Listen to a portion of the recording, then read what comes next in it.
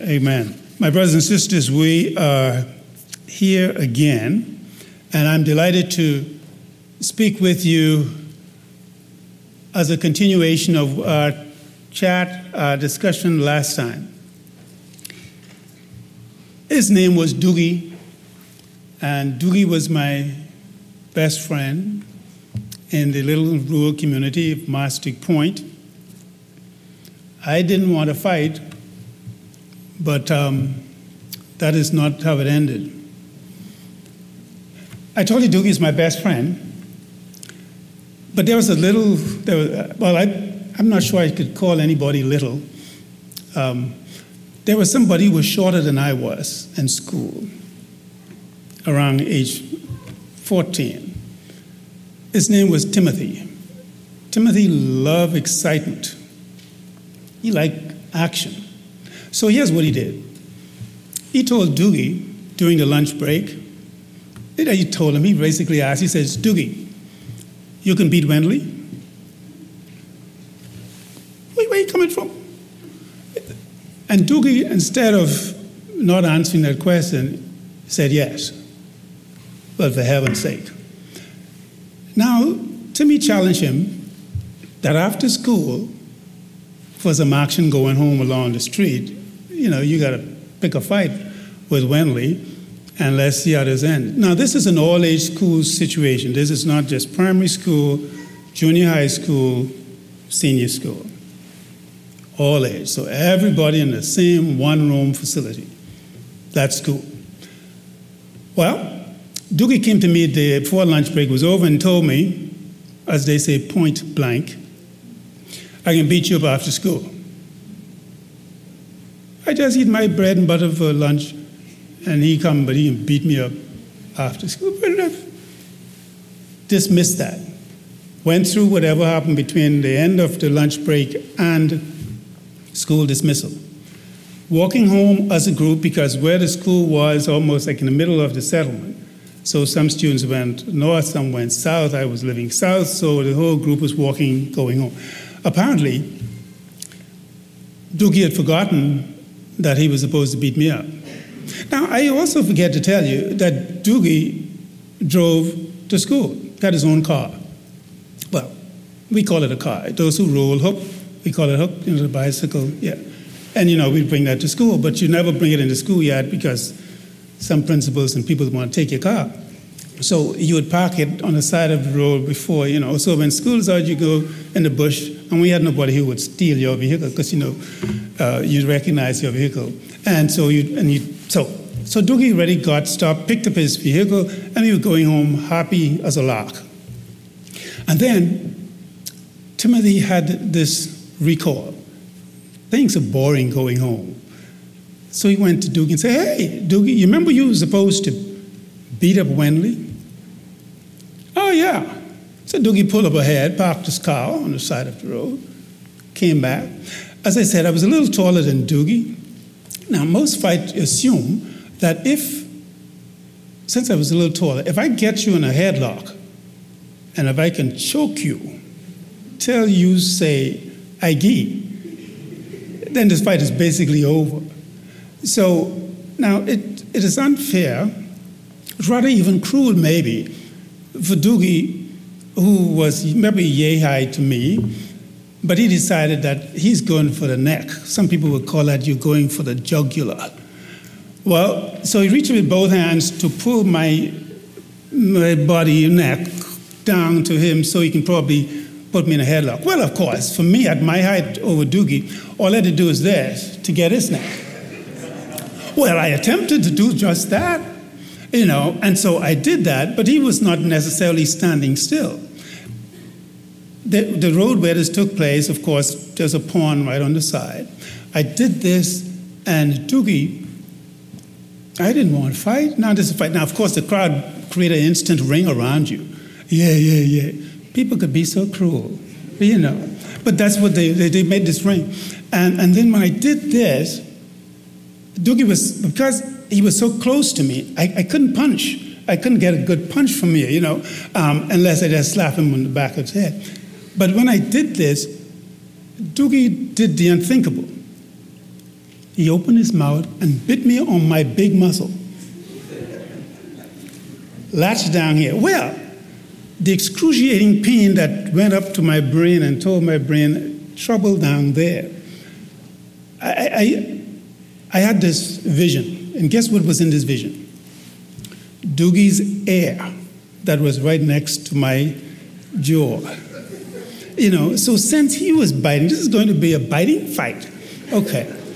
So when he latched on my forearm, I saw that he probably needed a space to attach an earring. So I decided to latch on his ear, which triggered an action for him to release my arm. Yes. And then some of the bigger children in this school decided, because at this point we already struggled off the road onto the side of the road into the pond a little bit, with my brown and yellow uniform. And so they decided they've had enough.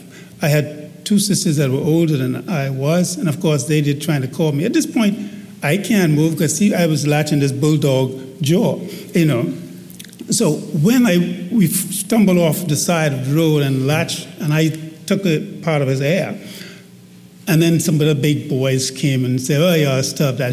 They laughed it off, big fun. I'm looking at my hand. I can see all of Doogie's dentures mark on my arm.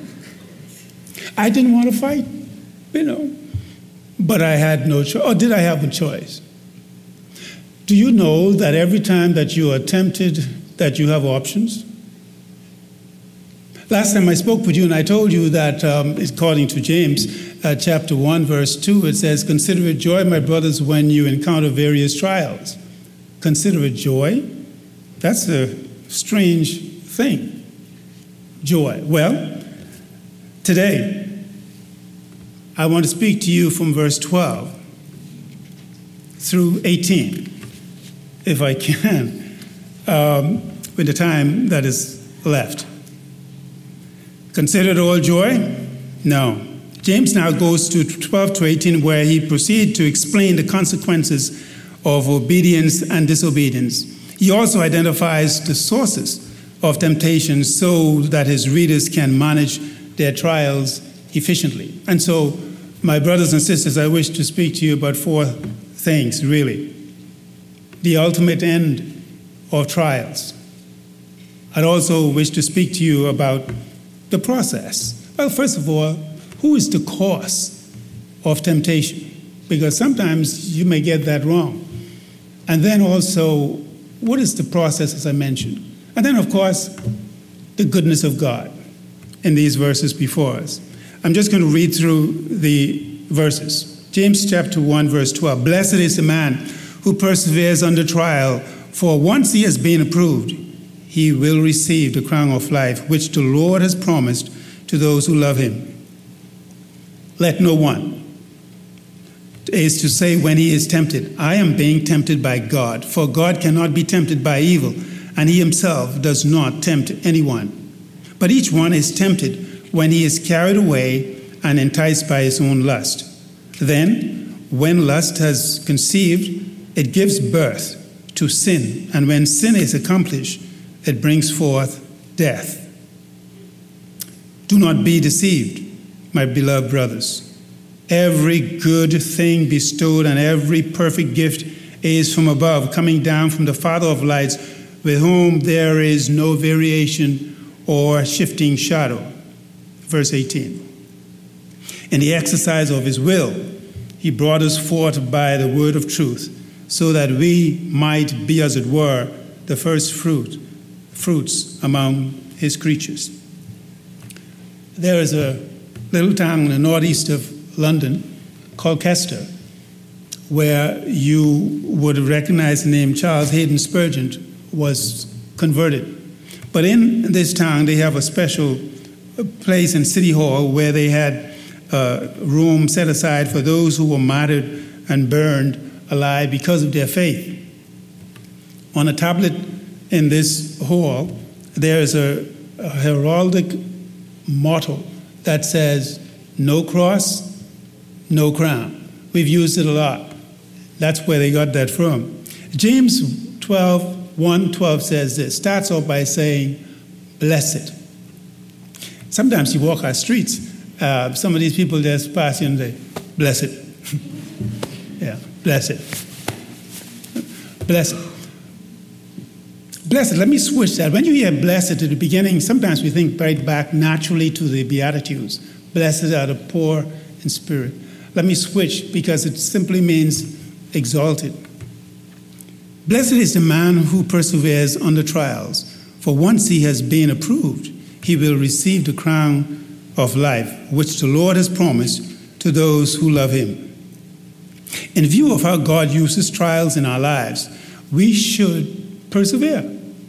When we think back about verse 2, consider it all joy, and how God uses trials, because of the way God uses it, we should persevere. We should endure it. We should stick it out. We should persist. We should continue. We should hang in there in the will and with the enablement of God, and to do so joyfully. That's the difficulty, to do it with joy. Well, maybe because we're not thinking in terms of option, because we have the option to accept it as if it's from God, or we have the option to reject it. That's because of the problem. Every trial, every external difficulty carries with it a temptation and an inner enticement to sin. James began the sentence again with the word blessed, exalted. Are you in the midst of your trial? Do you see it as an opportunity of being exalted? Are you seeing it as an opportunity of being blessed? Blessed are we if we can do this, certainly to endure, to persevere, and to come out of our trials proven and perfected, holding fast, regardless of the cost, or to what is true and to what is right. Blessed or exalted are we if we have wisdom to consider our own wealth and our talents, so many of the gifts that God has so graciously given to us to use for God's glory and for the good of our fellow man. Blessed are we if we have courage in all of our business dealings to absolutely be honest and just. Blessed are we if we are not only just, but compassionate and loving and forgiving and merciful.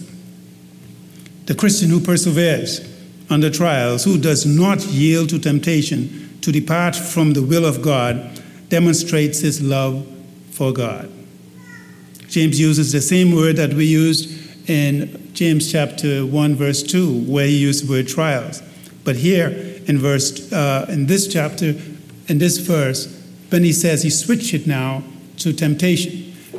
Verse 12, persevere, trial. The other side of it is temptation, is in view here. It is those who persevere under trials out of love for God while being severely tempted, who he will reward with the crown of life. Only the person who endures through through severe testings and temptation will receive this blessing or this exaltation that is mentioned here in the text.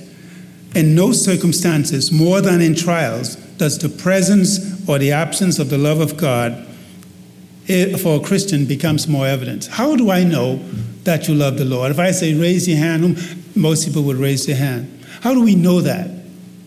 I mentioned last time, when you are squeezed, what comes out? Do you come out with something where the love of God oozed out of you, or something else that is less pleasant comes out? Could it be that when you find yourself in a trial that God has allowed, do you think naturally? It is unnatural. And we said that last time. To think of any trial as something pleasant. It is unnatural. But this is a classic opportunity when you're on trial to see how much you love God. James in verse 13 says this, there's no one to say when he is tempted, I am being tempted of God, for God cannot be tempted by evil, and he himself does not tempt anyone. 14, but each one is tempted when he is carried away and enticed by his own lust. Wow. God is never the source of temptation. He does not seduce his children to sin. And some of you are thinking, that's not true. I remember Abraham says, King James Version, God tempted Abraham. You remember the scenario of Abraham being asked to offer up his only son, Isaac? Only son, and even only son. You know, of course, Isaac had a brother, half brother. So it wasn't his only son, but in the context, reading it, the intent of the passage. And God says, take him and offer him up to me. Now, was God then participating in murder of your own son?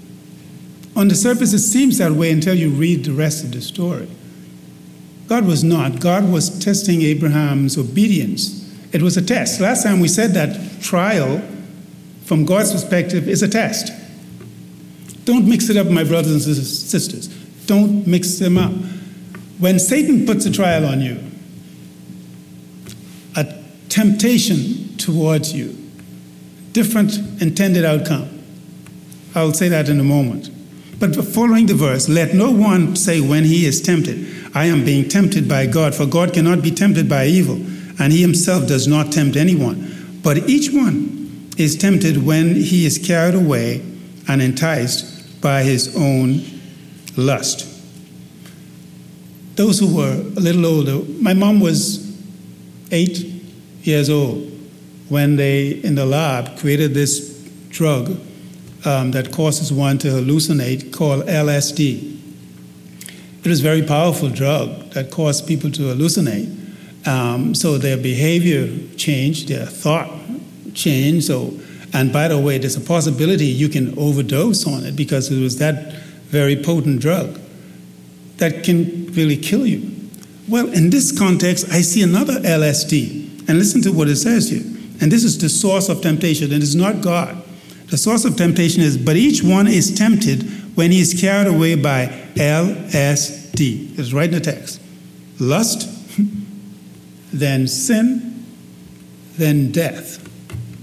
Now, if I knew that ahead of time, that lust will then take place when it is conceived, it will give birth to sin. When sin is grown up and become a full adult, it can turn around and kill me. Some of you would have bought that baby early because of this baby, and that's what we should do with sin, with the lust. And let me explain lust to begin with. In its generic definition, lust by itself does not conjure up something that is evil. I say that because in the text, not in this text, but in Scripture, do you remember when Jesus said he desired to have a last meal with his disciples? The word desire is lust. Same word in the Greek language, same word used there. But it was desire. He had the strong desire, I need to eat with you, my brothers and sisters. So the word used is lust in that positive sense. Do you remember when Paul was in this familiar passage that talks about, I'm not sure whether it talks about to die is gain with Christ in Philippians chapter 1. And then in verse 23, he says, and verse 22 talks about, I'm not sure whether I should go or leave, because to go is far better than to stay. But he has this desire to want to leave. And so he uses the same word, desire, there. In other words, if I put, he had this lust to leave. So let's understand when we say lust, it does not always, even though in our use of the term, predominantly in the New Testament as well, when it is used, it's predominantly used towards in a sexual connotation. But what it's saying here is this, my brothers, we cannot blame God because there are some people, every time they are in a situation of trial, they blame God. In fact, some people stop following God because they are in trouble. They blame God. James is telling us you can't do that. That's not the source. The source of lust that has a negative connotation is from you, not God. God cannot be influenced by any sin or any evil. And so he is not the cause of your problems with respect to sin. I'm looking and thinking of the clock. So let me just say this, my brothers and sisters, as opposed to following through with my other notes here. if you were asked to be the star witness to the goodness of God, what would you say about God? Because that's what James went on to say. He first gave the judgment. If you allow your lust to lead you away, it's giving you a warning, a judgment. It's going to lead into sin. Sin, when it is grown and full-blown, mature, it will kill you. It will kill you. So James went on to say, but God, he talks about gift. Every good gift, every good thing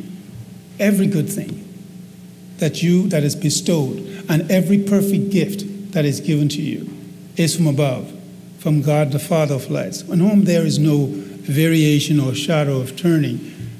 That's God. That's the goodness of God. So think about this.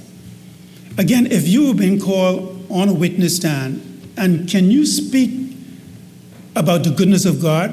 I think you should be able as a believer. I think do you remember when you were, as we say, in the dunghill of your dark sin, and God reached down and out of his grace pulled you up and washed you, and we just had a remembrance of that moments ago, washed you with the precious blood of his son and made you white as snow, and then he, from the inside out, he then came and imputed into you, stamped you, sealed you with his Holy Spirit, saying, this one is mine. When you pick up some items, you look and you turn it over, it says made in China or some other place. When you pick you up, when you look at you, this is God's property. You and I as believers are God's property. Now that you are placed on a stand and asked, can you speak to your Odyssey or to the character, the justification of the character of God? What would you say? In spite of the fact that you've been going through some very difficult times in your life, whether it was through physical, and I mentioned these last time, whether it was physical trial, whether it was emotional, whether it was relational, whether it was economical, whatever the trial was, we do agree, I believe, that God is still God. You are God's child. We are God's children. So whatever comes to me, and I think God, as I mentioned, God is an excellent security person. You know, if God secures you, and he does say that, and when you see the picture, and Scripture tells us that, we are, as it were, in Christ's hand. And then Christ closes his hand, and then the Father closes his hand over Christ's hand. I get these thoughts. That's some heavy-duty kind of security. Nothing can get to you or get to me unless God releases his hands. Christ has to release them and then expose us to whatever is out there. And if God does it, it's for our benefit. We just don't feel it right away. That's why some people says broccoli tastes bad, but it works.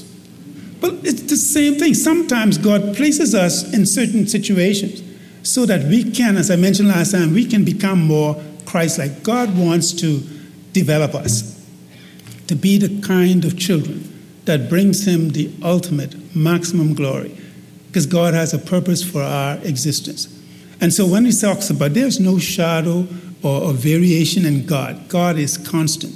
So if they ask me, and regardless of what I'm going through, when they squeeze me in this trial, because I'm thinking, God, how is this happening? He may not answer me audibly, but because I know who he is and his character, God does not change. He is compassionate. He is a healer, and even though I might be sick. By the way, did I tell you, my mom was released from the hospital when I say those who were asking from last week. You know, did I tell you that she was trying to jump out of the bed? And I thought Olympics was over. You know, they had this metal thing in the bed, and she's feeling well, and she decided she needs to use the restroom, and she was coming out. Why are you trying to straddle over this bed, Mommy, at 91? You know, these independent island people. That's how. But she is doing well for those who are asking about her concern. She's been released, and so I say to God be the glory. I'm thankful for that. And so I have released everything that happens in my life, and then I try to envision that with every other believer's life. What is God doing? And he may not audibly say. But I want to encourage my brothers and sisters, please, you have options.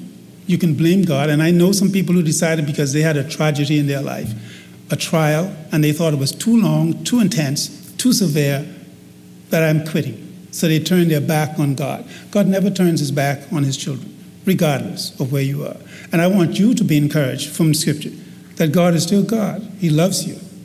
And even though you go through the trial, God has your best intention and his glory in mind or in view for you. And so, my brothers and sisters, as I rush to conclude, I simply remind you of this truth. Whenever you're going through your trial, please know that for Satan tempts us in order to bring us or bring out the worst in us. So when you are in a trial, what is coming out again? Is it something that you will not like to be seen publicly? But when God allows temptations to come our way, it is always to bring out the best in us. That simplifies it for me. That helps me with my decision. That helps me with how I perceive things. If I feel like this is something that is driving me away from God, or I'll be disobeying God, or making God as his child, giving God a bad rep, then I need to make my adjustment. And God, humble me. This is for my own good. He may not tell me immediately what this is for, but I need to be, as the scripture verse 12 says, persevere under trials, because those who do, they will receive the crown of life, who have been promised by God himself for those who love him. Notice that persevere, the crown of life, and those who love him join together. So it's almost like, hey, if you love him, you will persevere. And if you persevere, it's an indication of your love for Christ. Do not be deceived, as it says in verse 16. My brothers and sisters, don't let the devil swing you. He's done that consistently. From the Garden of Eden, he's been doing it. He hasn't changed his strategy because it works. He tried it on Eve, always causing you to doubt God. And he's very strategic. And he says to Eve, for example, did God say that? He didn't say to them out loud, say, God lied to you, because Eve would probably jump back. What? He said, did God really say that? What do you think? Okay? Did he say that? He's a sneaky fellow. Don't get swung by the devil's strategy. If God put it through to you, allow you to encounter it, it is for your good. Again, James 12:1, my brothers and sisters, those of us who persevere, you will receive crown of life. I can see it now. Look at the crowns in this room. And because that's not what we're doing it for. Because Revelation, whatever we got, we can just put it at Christ's feet. Say, God, you deserve this. Not me. He's done already too much for us that we don't deserve. We are just products of God's grace. Thank you, my brothers and sisters. Let's close at this time with prayer. Father, I thank you for the truth of your word. I thank you for the opportunity that we have and for the certainty of your word that encourages us that, Lord, whatever we go through, you are constant, more constant than the lights that you have made, because even the sun and the moon at times are obscure because of other things, the lights and shadows and distance and clouds. But you are constant. There is no shadow, no variation in your intensity and your love for us. And so whatever we face, Lord, cause us to be resolved in our thoughts that we would always persevere, that we will always love you. And so when we are faced with these trials, Lord, we will bring honor always to you by our thought life, the things we say, and the things we do. In Jesus' name, amen.